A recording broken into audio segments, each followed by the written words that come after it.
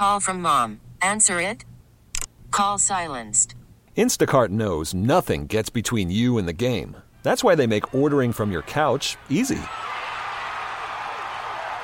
Stock up today and get all your groceries for the week delivered in as fast as 30 minutes without missing a minute of the game. You have 47 new voicemails. Download the app to get free delivery on your first 3 orders while supplies last. Minimum $10 per order. Additional terms apply. T-Mobile has invested billions to light up America's largest 5G network, from big cities to small towns, including right here in yours. And great coverage is just the beginning. Right now, families and small businesses can save up to 20% versus AT&T and Verizon when they switch. Visit your local T-Mobile store today.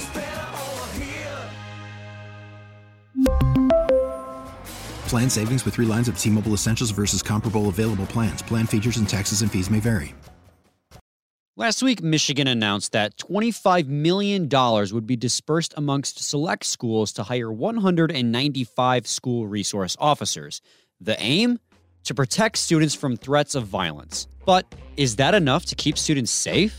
It's not enough, because whether it's kids or adults, there's always a way that if I want to get to you, I'll try to find a way. I'm Brian Fisher, and this is the Daily J.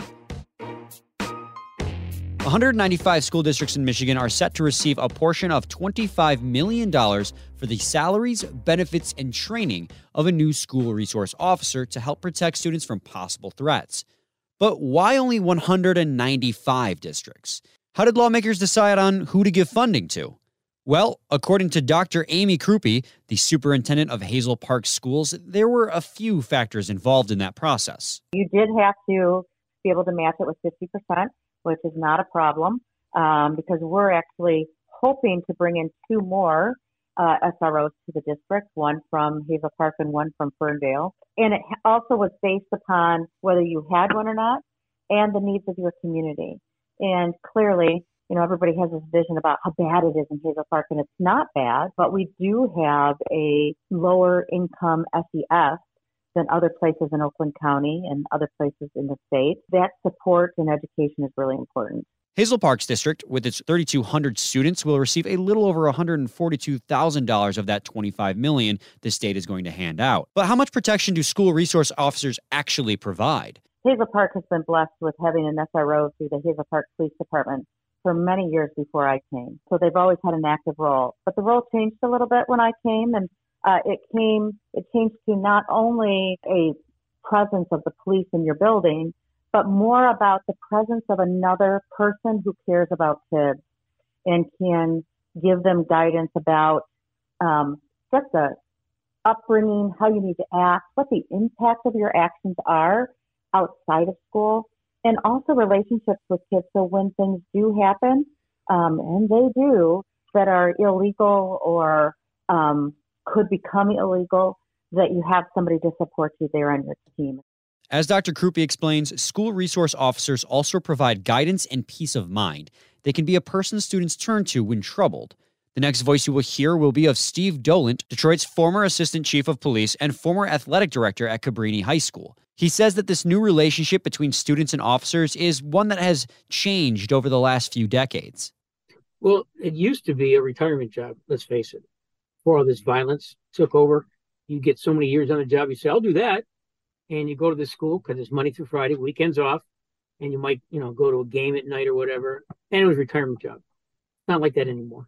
Because now you're not just the school resource officer, you're a counselor, you're a law enforcement liaison, talk to the parents, you try to get into the psyche of some of these kids that are having troubles at home. When I was growing up, the big thing was people would, smoke some pot, but not in school. Now they're vaping in school. They're bringing weapons in school. Social media, they're making threats in school. And as a resource officer, your job actually is to you drop the hammer when you have to, but say, look, I'm here to help you, but you got to help me. So it's changed. It's evolved a lot in the last 10 years.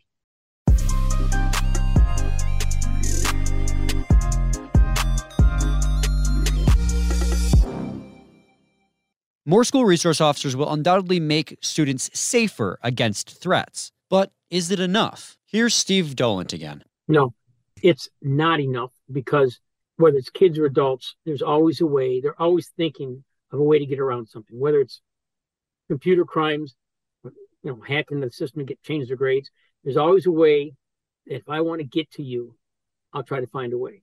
So I could pull an alarm and send a school officer to one side of the campus and do something on this side of the campus. So no, it's not. If an additional SRO helps, but doesn't solve the threat of violence in schools, what else needs to happen for students to be safe? Well, it's important with SROs that they are part of a team at the school, that they are in communication with school staff, and that everyone is working together to keep our kids safe. Can't overstate the importance of SROs because it's only one small ingredient when it comes to keeping our kids safe. The number one thing we can do really is making sure these schools, in addition to SROs and other security features, making sure that schools have the mental health supports necessary to prevent tragedies from happening. But right now there's a serious shortage of not only teachers, but school counselors, school social workers, school psychologists, and support staff across the board. There's a massive shortage. And so we need to do more to recruit and retain qualified educators, including those school-based mental health professionals. That was Thomas Morgan, the spokesperson for the Michigan Education Association. And as he indicates, the problem of student safety is multifaceted that no one bill can solve. And that this funding also doesn't address the biggest issue at the heart of this conversation. We must enact common sense gun reforms so that firearms aren't readily available, especially to those in distress. It needs to be easier for a student to receive mental health assistance and much more difficult for them to get their hands on a gun. We saw polling last year that even the majority of Republicans and NRA members support things like universal background checks. The majority of those folks support red flag laws, and they support safe storage requirements. So we need to take care of the mental health issues as much as we can. We need to get illegal guns off the streets and make them more difficult for kids to get their hands on. And we need to help increase that school teamwork, those SROs, and form a more cohesive unit that can really work with our kids to not only stop problems as they're happening, but prevent them before they even come up. The poll Thomas was referring to was an EPIC MRA report from last September. And he's right. According to the poll, 82% of Republicans and 87% of gun owners support background checks. But those kind of reforms take time, as it's a very polarizing issue at every level of government. What can districts do right now in addition to a new resource officer to protect their students? Here's Steve Dolan again with a few ideas. Alice Train is in all the schools. That's great. But this company I was talking about, they have lights in the school. And I said, what are the lights for? He goes, too many kids wear earbuds in school, and they can't hear that's proactive. I like that. That makes sense. They put lights outside the school. Why? Because parents respond immediately to an active shooter. So there's those proactive steps there. You have school counselors, some are more effective than others. Plastic see-through knapsacks or backpacks like that. You can't go to a sporting event without a see-through plastic bag. Why can't you have that at school?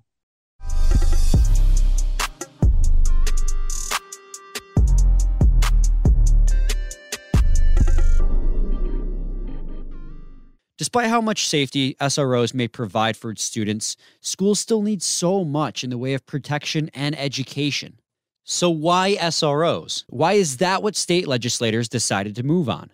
Here's Thomas Morgan again. This is the low-hanging fruit. Providing school districts more SROs is the low-hanging fruit. We need to continue to have conversations and talk to our lawmakers about things like common sense gun reforms. Talk to them about providing increased mental health support to local school districts. Democrats and Republicans came together last summer to pass the current education budget, which provides hundreds of millions of dollars more for school-based mental health services. We need to continue working down that track has not run its course. It may seem like this bipartisan SRO funding is unique in this era of divisive politics. In actuality, though, according to Thomas, Governor Whitmer has managed bipartisan support for schools multiple times. Well, it's important to note that the governor's last 4 education budgets, which have all set records for local school district funding, have all been passed in a bipartisan manner. Until January 1st of this year, the legislature was controlled by the GOP. And yet Governor Whitmer worked closely with GOP leadership across the aisle to bring much needed resources to our schools. And now with the new legislature, one that is run by supporters of public education, we expect plenty of bipartisanship this year because we know that mainstream folks on both sides of the aisle want to see our kids thrive, want to see their local public schools thrive, and want to keep our kids safe.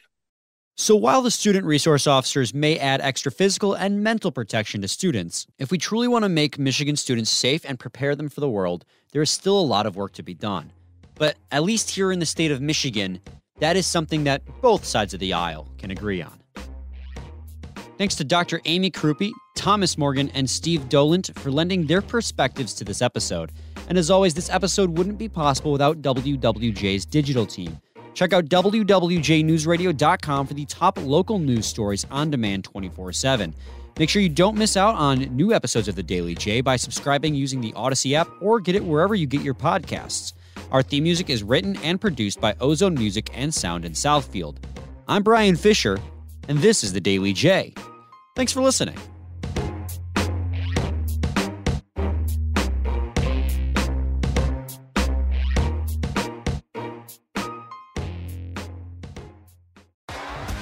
T-Mobile has invested billions to light up America's largest 5G network, from big cities to small towns, including right here in yours. And great coverage is just the beginning. Right now, families and small businesses can save up to 20% versus AT&T and Verizon when they switch. Visit your local T-Mobile store today.